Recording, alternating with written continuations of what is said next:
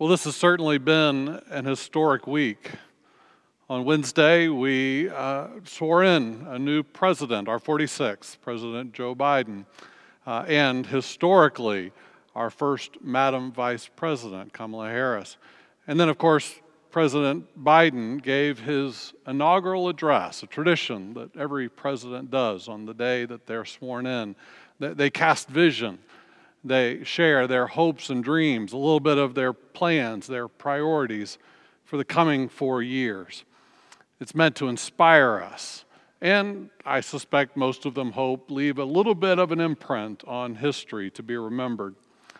John Avlon of CNN says, an inaugural address is preeminently a speech about the new president's values, about how he sees the world, and America's role in it. At best, it offers a unifying vision and the promise of new beginnings.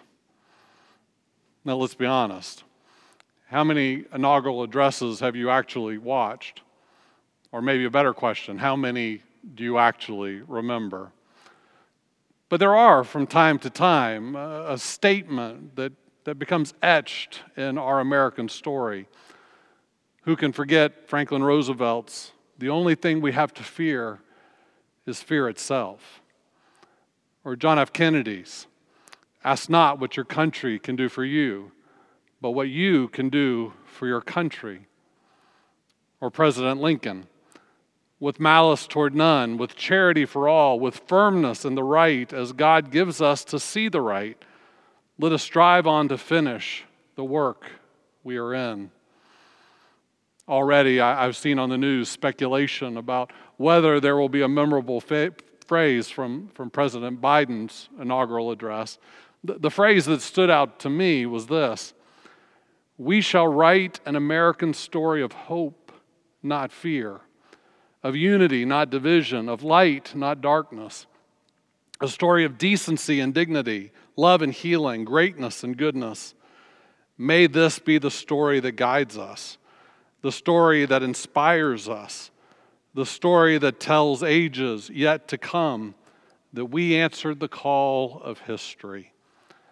I don't know if anyone else noticed that line. I don't know if we'll ever remember that line.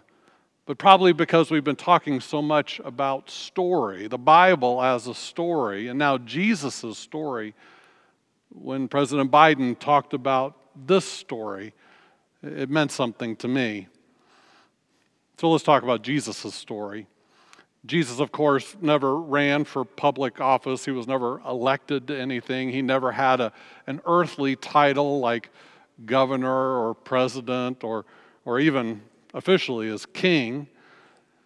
And yet it didn't take long in his ministry that people started recognizing that he had true authority. And so they started calling him things like Master, Lord, Rabbi, Teacher, Christ, Messiah.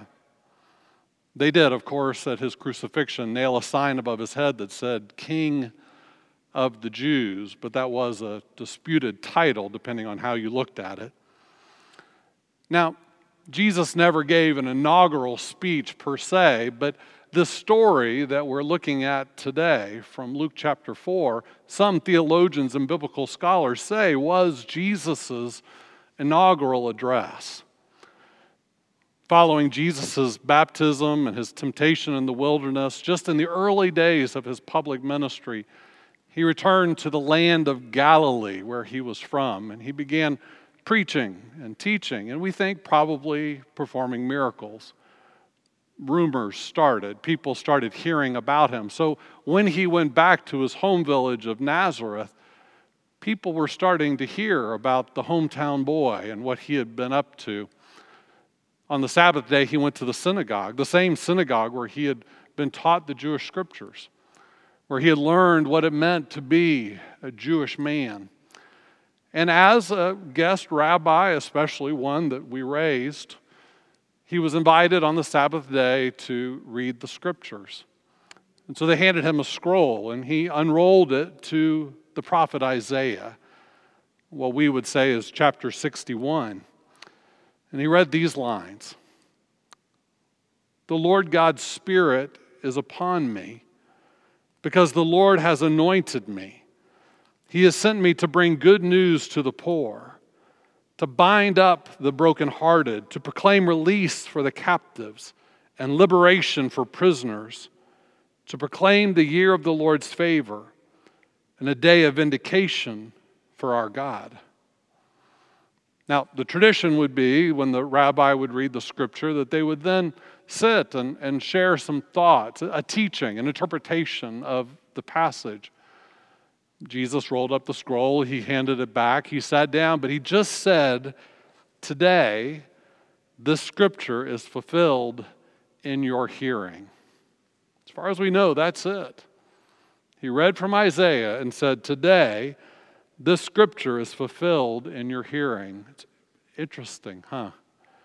What was Jesus trying to tell them? But I also think it's interesting, what did the people hear? I mean, clearly, this was a passage that had come to be understood as a prophecy of the coming Messiah. Jesus seemed to be saying to them, and then this is fulfilled in your hearing, that I'm the guy. The Spirit of the Lord is on me. I'm the one who's anointed. I'm the one Isaiah was talking about. I'm the one you've been looking for. I'm the Messiah. But there's no real indication that the people attending synagogue that day understood that that's what Jesus was trying to imply. They were interested in him. They were curious about him. They even seemed to respond favorably. They were saying nice things. It says in Luke 4:22, all spoke well of him and were amazed at the gracious words that came from his lips. "Isn't this Joseph's son?" they asked. Now, there's a hidden message in that question. Isn't this Joseph's son? Joseph was a carpenter. And in those days, if dad was a carpenter, then you probably became a carpenter. If dad was a fisherman, you probably became a fisherman. They're saying, wow, he did a good job. Wow, have you heard about him lately? We thought he'd turn out to be a carpenter, but he's a rabbi, maybe even a miracle worker. They seem to be impressed, or at least curious. So far in the story, there's no hint of doubt or criticism, maybe even a little community pride. But pretty clearly, no one has comprehended what's going on. No one stood up and said, "Excuse me, are you claiming to be the Messiah?" They just seem to wonder, who is this guy? What can he do? What's he up to? Jesus said, "Today, this scripture is fulfilled in your hearing." And they just seem to be, kind of impressed. Look at the local kid. Look how he turned out. Did they recognize him as the Messiah? I don't think so. Well, many of us might have been tempted to just take the compliment. The crowd seems to like me. Everybody seems to think favorably of me. Then so be it. But not Jesus. Jesus seems to read between the lines. He seems to read their thoughts, that they're not understanding, and maybe that they're looking for something Jesus isn't prepared to give them. So Jesus says to the crowd, there in the synagogue, "Undoubtedly, you will quote this saying to me, 'Doctor, heal yourself. Do here in your hometown what we heard you did in Capernaum.' He said, 'I assure you that no prophet is welcome in the prophet's hometown.'" Jesus knew they were curious about him. Jesus knew they had been hearing rumors about him, including that he had performed miracles. Jesus understood what their true motive was. They came to synagogue out of a sense of duty, of religious responsibility. And now that Jesus was there, well, maybe synagogue will be a little more interesting today. Maybe we'll get to see a miracle. It was more about fascination, more about speculation, more about hoping to see a little magic show, possibly. They're curious about who this Jesus is, but they haven't heard a word that he said. Today, this scripture is fulfilled in your hearing. He basically says to them, I can't do it.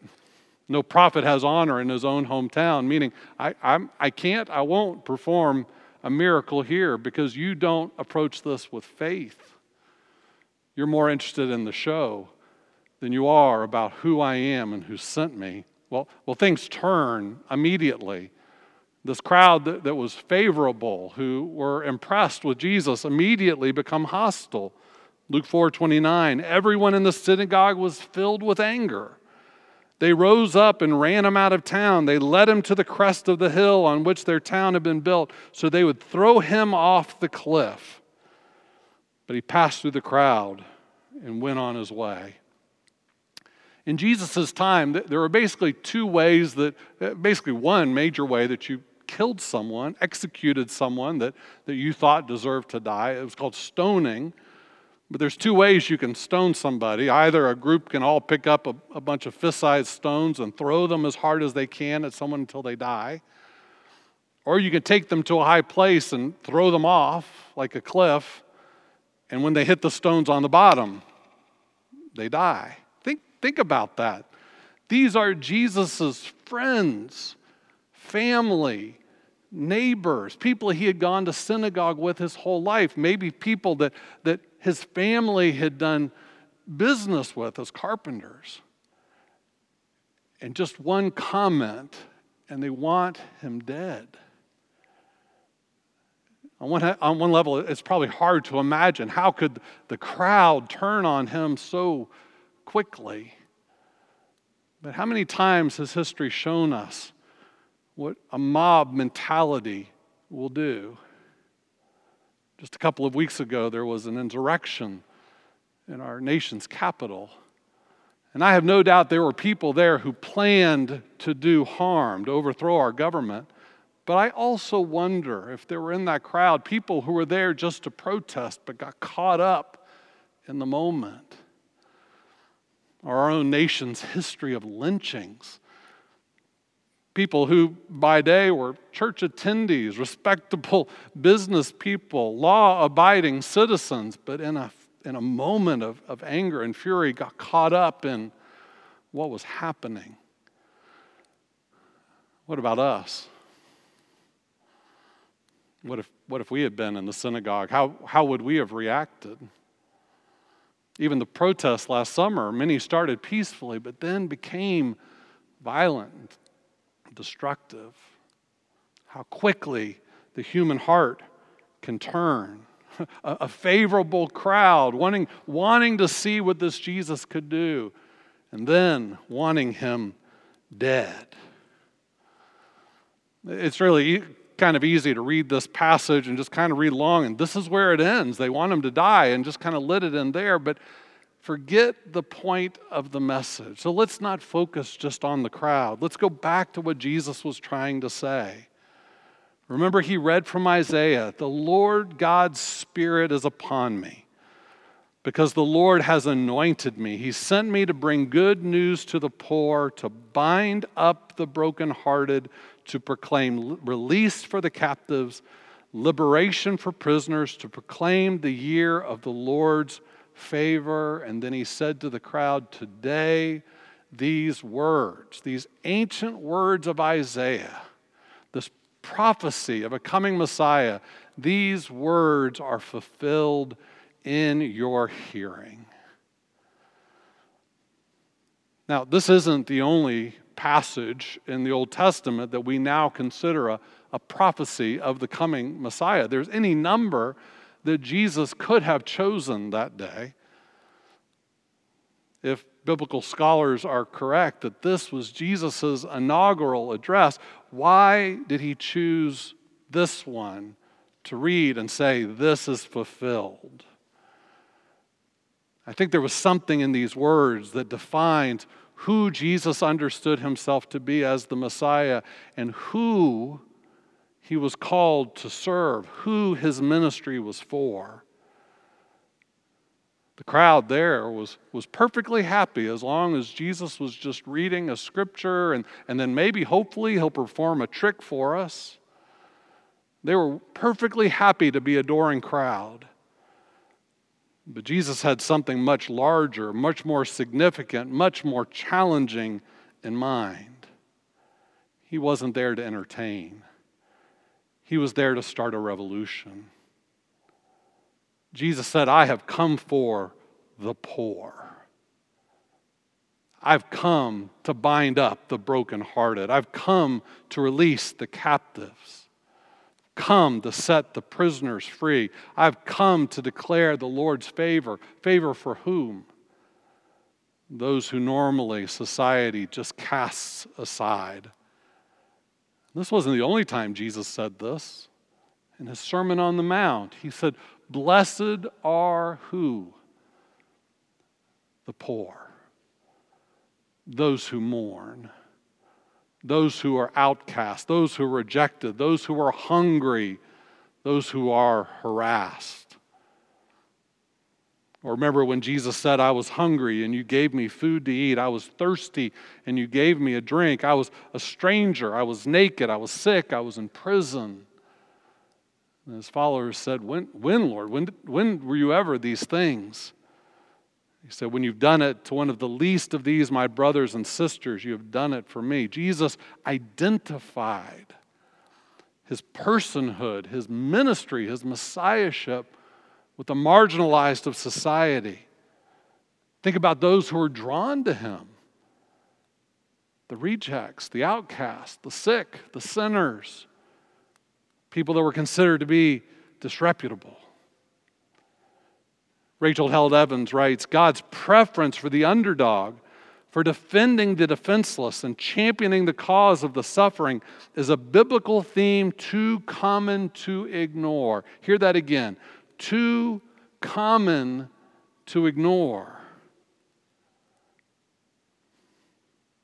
But we do, don't we? We do ignore this theme. And so did the crowd there in the synagogue.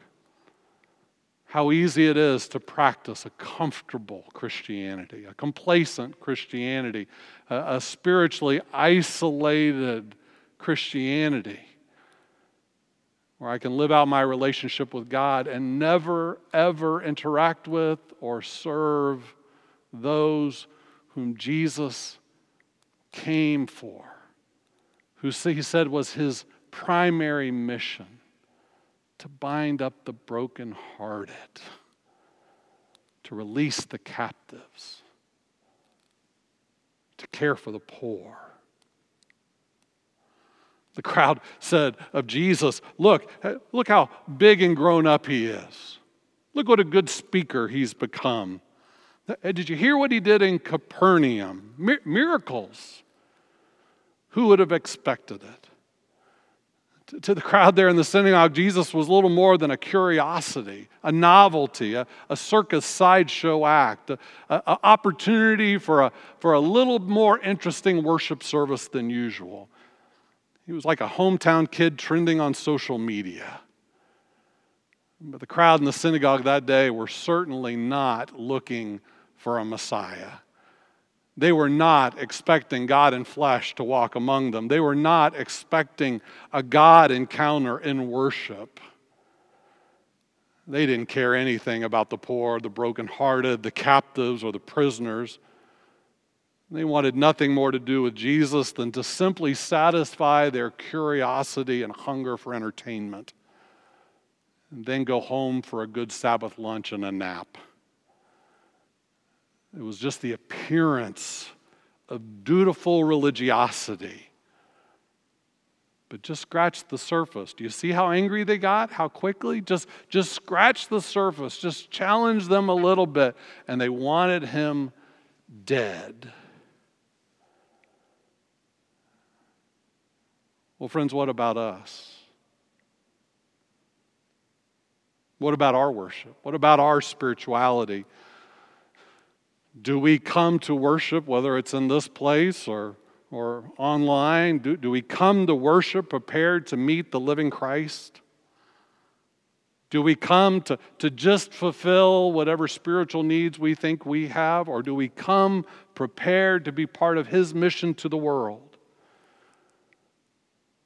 When we worship, do we evaluate, did it feed me or not? Did it comfort me or not? Did it entertain me or not? Or do we come to worship prepared to have our eyes more opened, our mind more opened, our hearts more opened and compassionate to those Jesus called us to seek and serve?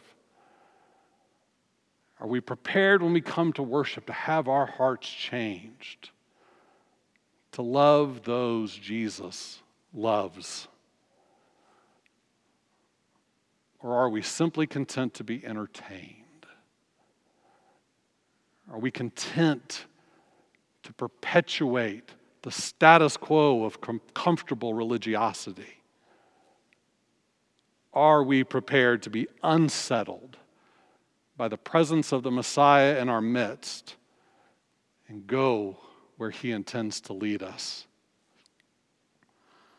Archbishop Oscar Romero, who was martyred for his stances, once said, "A church that does not provoke any crisis, a gospel that doesn't unsettle, a word of God that doesn't get under anyone's skin, a word of God that doesn't touch the real sin of society in which it is being proclaimed, what gospel is that?" Clearly, the crowd in the synagogue in Nazareth did not come to synagogue to be unsettled. They came to do a duty. They came in hope of entertainment. But what about us? On Wednesday, President Biden both gave a vision of what he plans to do as president, but he invited us to roll up our sleeves and be part of the solution, just as every president has in every inaugural address before him, telling us what he hopes to do, challenging us to do our part. It's easy to ignore them. It's easy to just kind of blame them when things don't go well. But long before any president ever gave an inaugural address, there was a king. They didn't recognize him as king, but there was a king standing at a synagogue in Nazareth, telling us what his kingdom was all about. A kingdom for the poor, for the brokenhearted, for the captives and the prisoners. And he too invited us to roll up our sleeves and get to work. Jesus said, "Whoever would follow me must take up their cross. For what does it gain a man to inherit the whole world but lose his soul? Take up your cross and follow me."